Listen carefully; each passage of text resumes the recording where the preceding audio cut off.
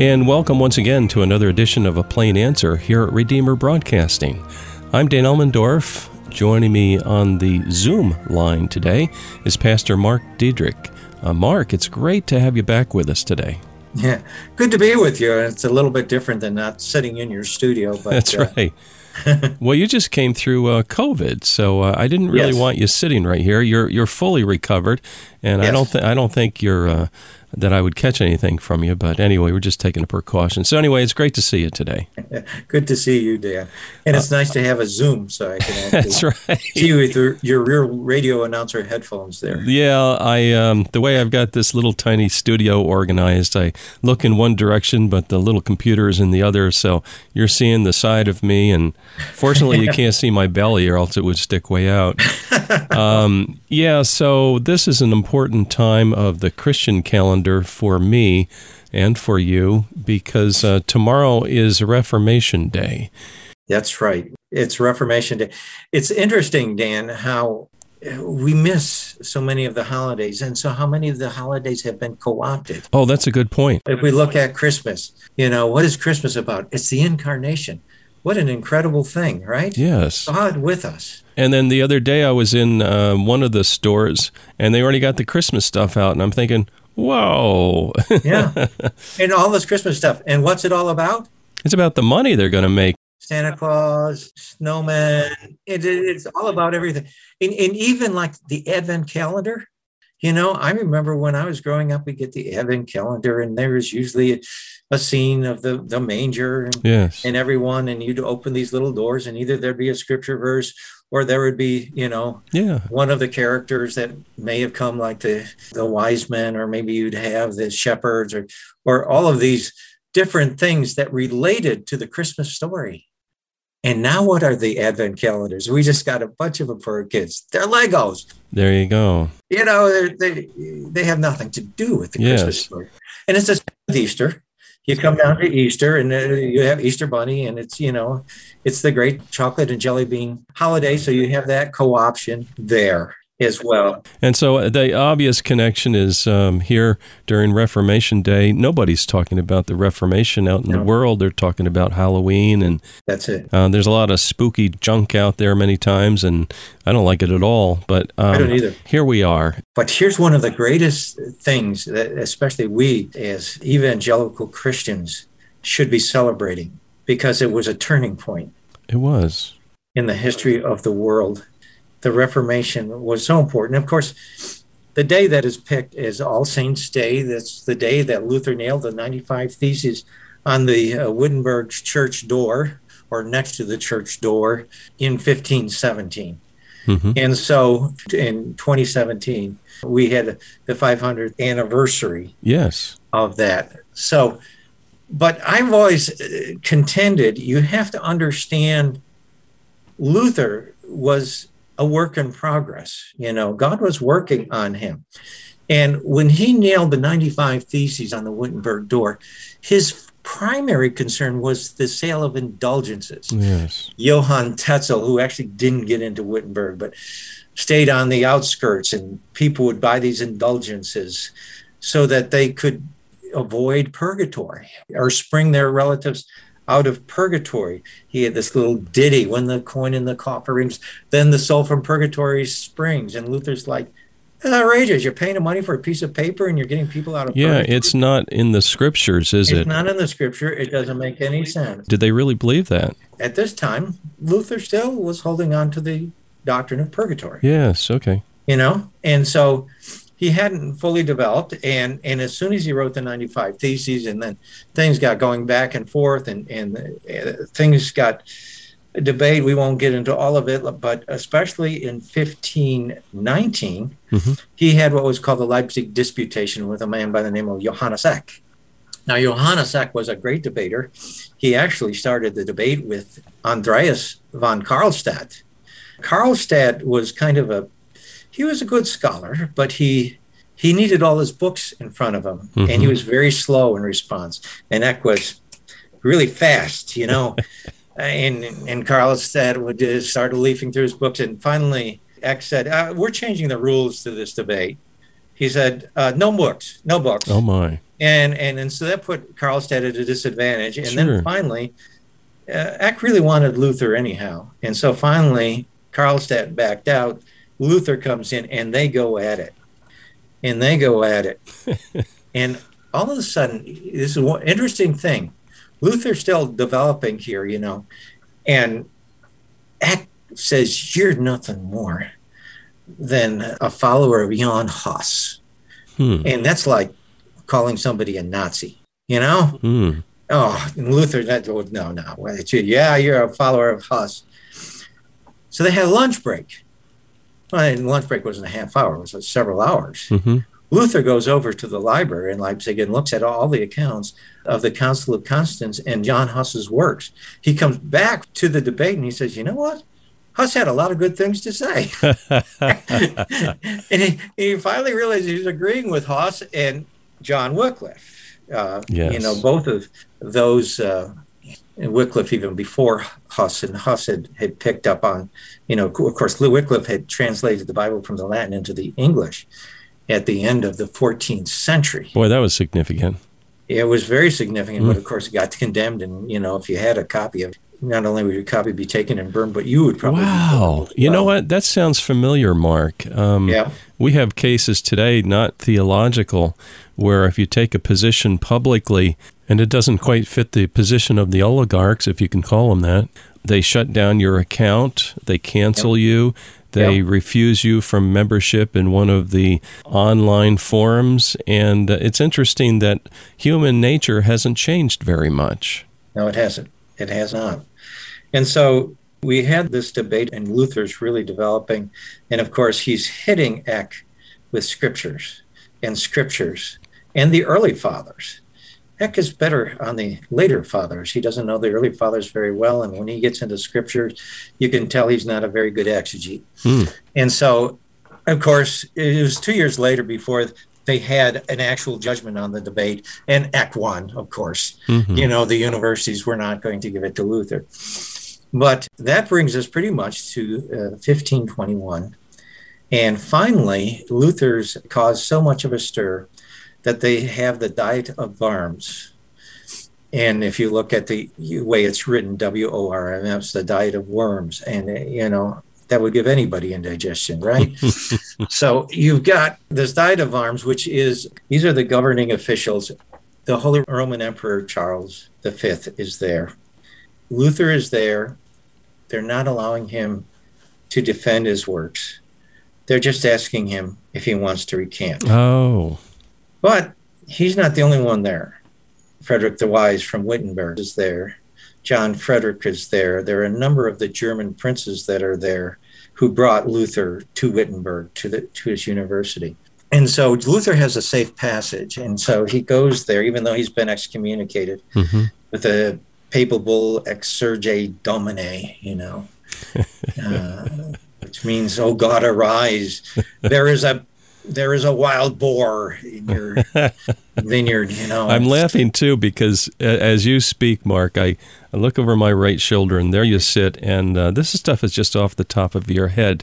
So it amazes me that you've got all these dates and names and everything, and they just kind of roll off the top of your head. But keep going. Don't let me interrupt you. It's something I've studied, and it's neat. I think it's fascinating. It's absolutely fascinating. And so finally, they get him there, and his first answer is basically, "Are you going to recant these?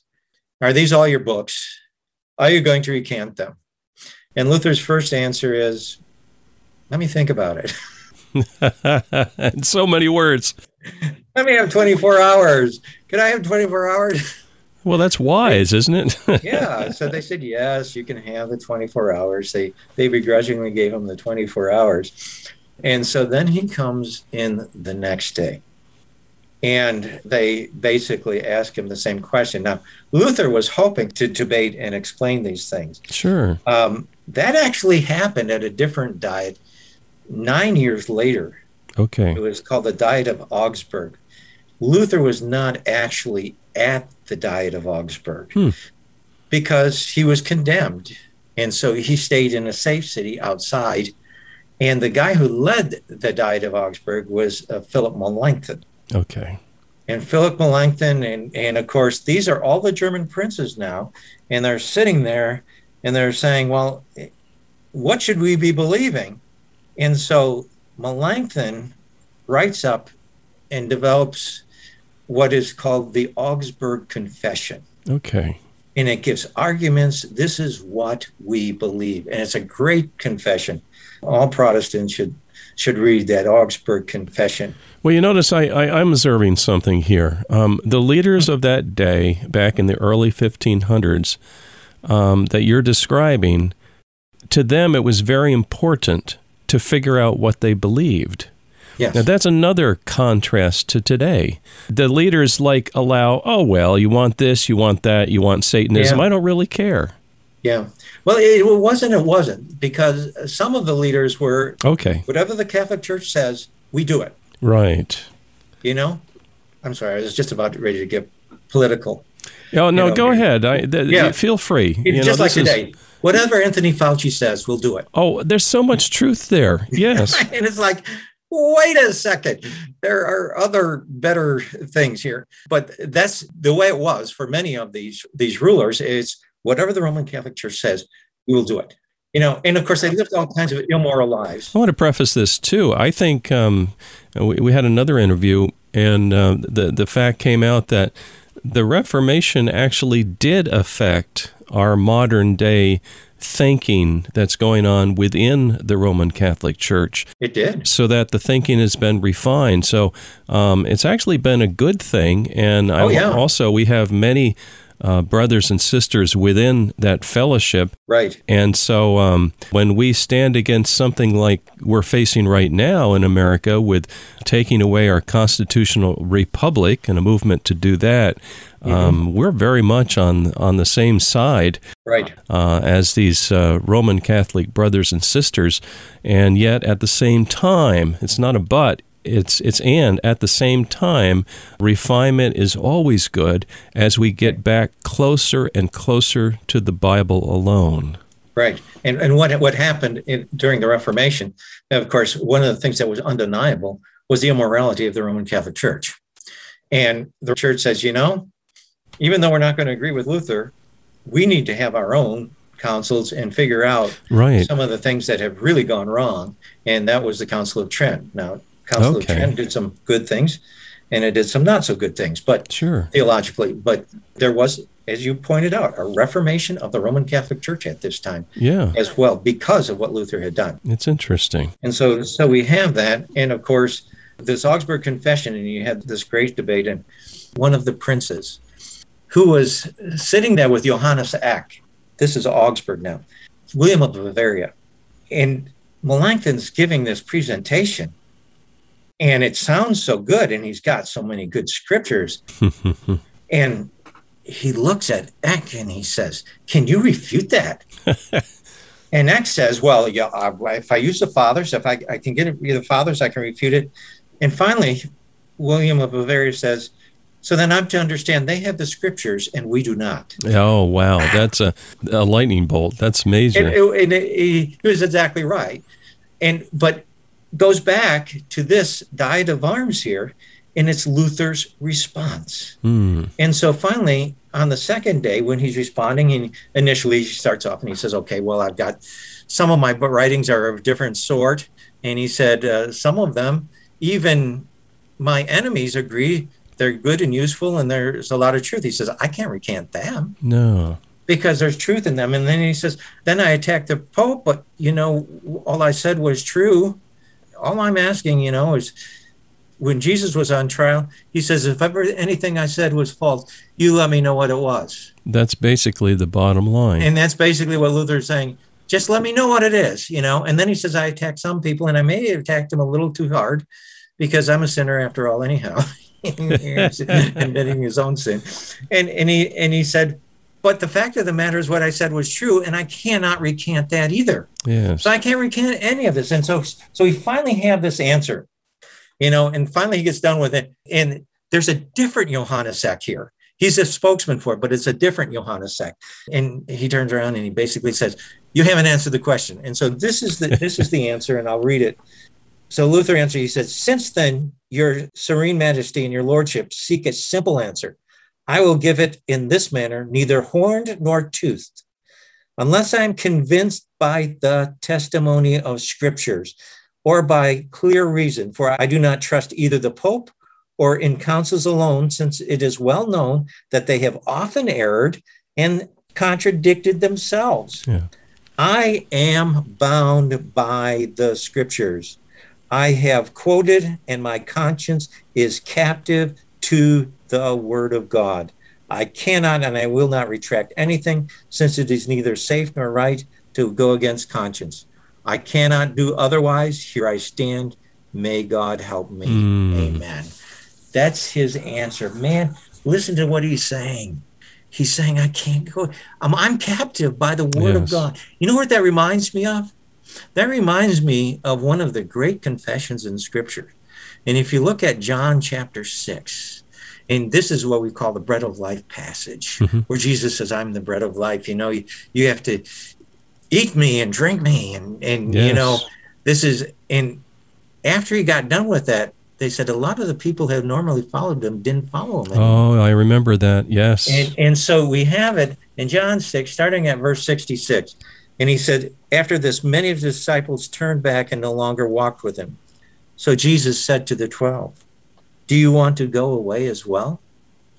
Simon Peter answered him, Lord, to whom shall we go? Amen. You have the words of eternal life, and we have believed and have come to know that you are the Holy One of God. Amen. What a confession. Amen. What a confession. And this is what Luther was doing. He's saying, I'm captive to the word of God. This is the truth. These are the words of eternal life. How can I deny them? To deny them is to deny God. Yes. You know, we live in a day and an age today that I fear for so many people. I mean, first off, the word of God is not read like it was, even when I was younger, and even in the church. Yes. You know, how do we adhere to God's word? That's a very good point. How valuable is it? And the contrast there of one group of people realizing the words of Jesus were too hard, and they just walk away. You can almost see them in your mind's eye. They're just fleeing. They're just walking away. And another group of people where God has done a work in their hearts, it's like a magnet. It can't be separated. It's attracted to that other, in this case, greater magnet, being God himself. And we have no place to go. You are speaking the words of God straight from the throne, and this is where we belong. Now, I'm looking at the clock. We've got about 5 minutes left. Time has really flown. Today we're talking with Pastor Mark Diedrich. I'm amazed how you've got these dates and names all memorized, and you can talk about them off the top of your head. Let's finalize some thoughts here in the next 4 or 5 minutes. So here's what happens. Luther leaves. Luther leaves the Diet of Worms, and on his way, he is kidnapped. But he is kidnapped by John Frederick, the son of Frederick the Wise, and taken to the Wartburg Castle. He is kidnapped for his own safety. He is given the name Junkers George. Junkers is a knight George. What does Luther do at the Wartburg Castle? Do you remember, Dan? No, I don't. He translates the New Testament into German. Oh, that's neat. To the common language. That's what he did. He not only stood on the Word of God, but he realized everybody needed the Word of God. And so he translated the New Testament. It wasn't until he finished the New Testament in a year, you know, and by 1522, he had finished it. It was 1535 before he finished the Old Testament as well. But he got the Word of God in the people's hands. And it's so precious. It is. And one of the things, if I say there's anything that is lacking in the church today, is a commitment to God's word and to know it and to study it and to catechize our kids in it and to make sure we really know it and know it well and follow it. Yeah. I remember years ago, there was a big blow up in the Lutheran Church. This was a Lutheran Church, Missouri Synod, the Lutheran Church, the conservative Lutherans, the Lutheran hour, the ones who still believe the Bible. Yeah. Oh, yeah. And John Teachin, I think it was 1973, maybe, somewhere's in there, John Teachin, who is I believe the president at Concordia, was teaching that God's word is not inerrant. And the leaders of the Lutheran Church, the Priest brothers, they said, we got to get rid of him. Well, it caused a big hullabaloo. Oh, you're just being mean bullies. No, they kicked him out, rightfully so, because, well, John Vance. John asked about that, and John said he knew one of the students that was at Concordia at that time, and he had asked him, he says, he's supposed to sign a statement. And the student said, yeah, we asked him about it. He says, I lie. Isn't that amazing? I lie. I signed the statement and lie. So they kicked him out. And during that whole debate, by the way, at that time, I was a Lutheran. Yeah. And that whole debate, one of the guys said, we're standing up for the word of God. We're standing that this is God's inerrant word. Maybe we ought to read it. Oh, amen. And he said, yeah, if we're going to stand, we need to stand, not just say, I believe God's word, but we need to read it and use it in our lives. And it needs to be the warp and the woof of our everyday living. Well, that's a great illustration, a great way to wrap up our discussion today. Tomorrow is Reformation Day, and it's an important day in the Christian church. It's even important for Roman Catholics. Maybe you don't feel the same inclination toward it, but it's important to recognize that adjustments have been made even within that group of fellowship. But for the Protestants, this is the origins of the movement. And to not love the Reformation is to not love who you are. That's right. So please learn more about it. And at this time of our own country going through some turmoil right now, it is good to remind ourselves that the religious people in America at the time of America's war for independence, they believe that civil officers are inherently sinful. And as the Reformation brought out the biblical truth, that God had ordained lesser magistrates who would intervene when a ruler became despotic. And this doctrine, known as the doctrine of the lesser magistrate, gave the American colonists a theological basis for resistance to Great Britain. So, Mark, I want to thank you very much for joining us today, and pray that the Lord will bless you and your wife and family and your ministry as you work for Him. My pleasure, Dan. Lord's blessing on you and Deb and the whole Redeemer family there. And dear listener, please join us next week for another edition of A Plain Answer.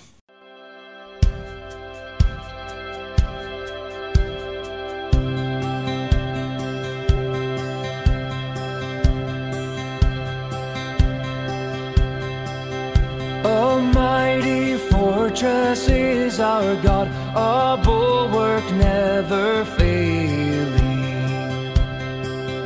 Our helper, He amidst the flood of mortal ills prevailing.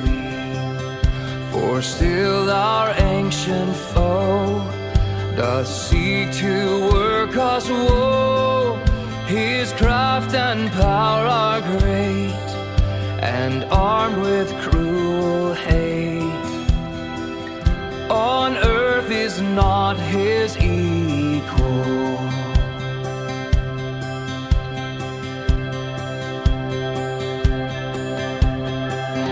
Did we in our own strength confide, our striving would be losing. Were not the right man on our side, the man of God's own choosing.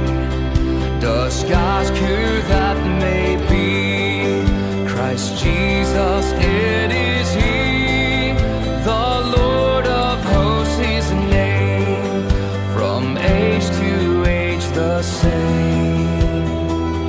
And He must must win the battle.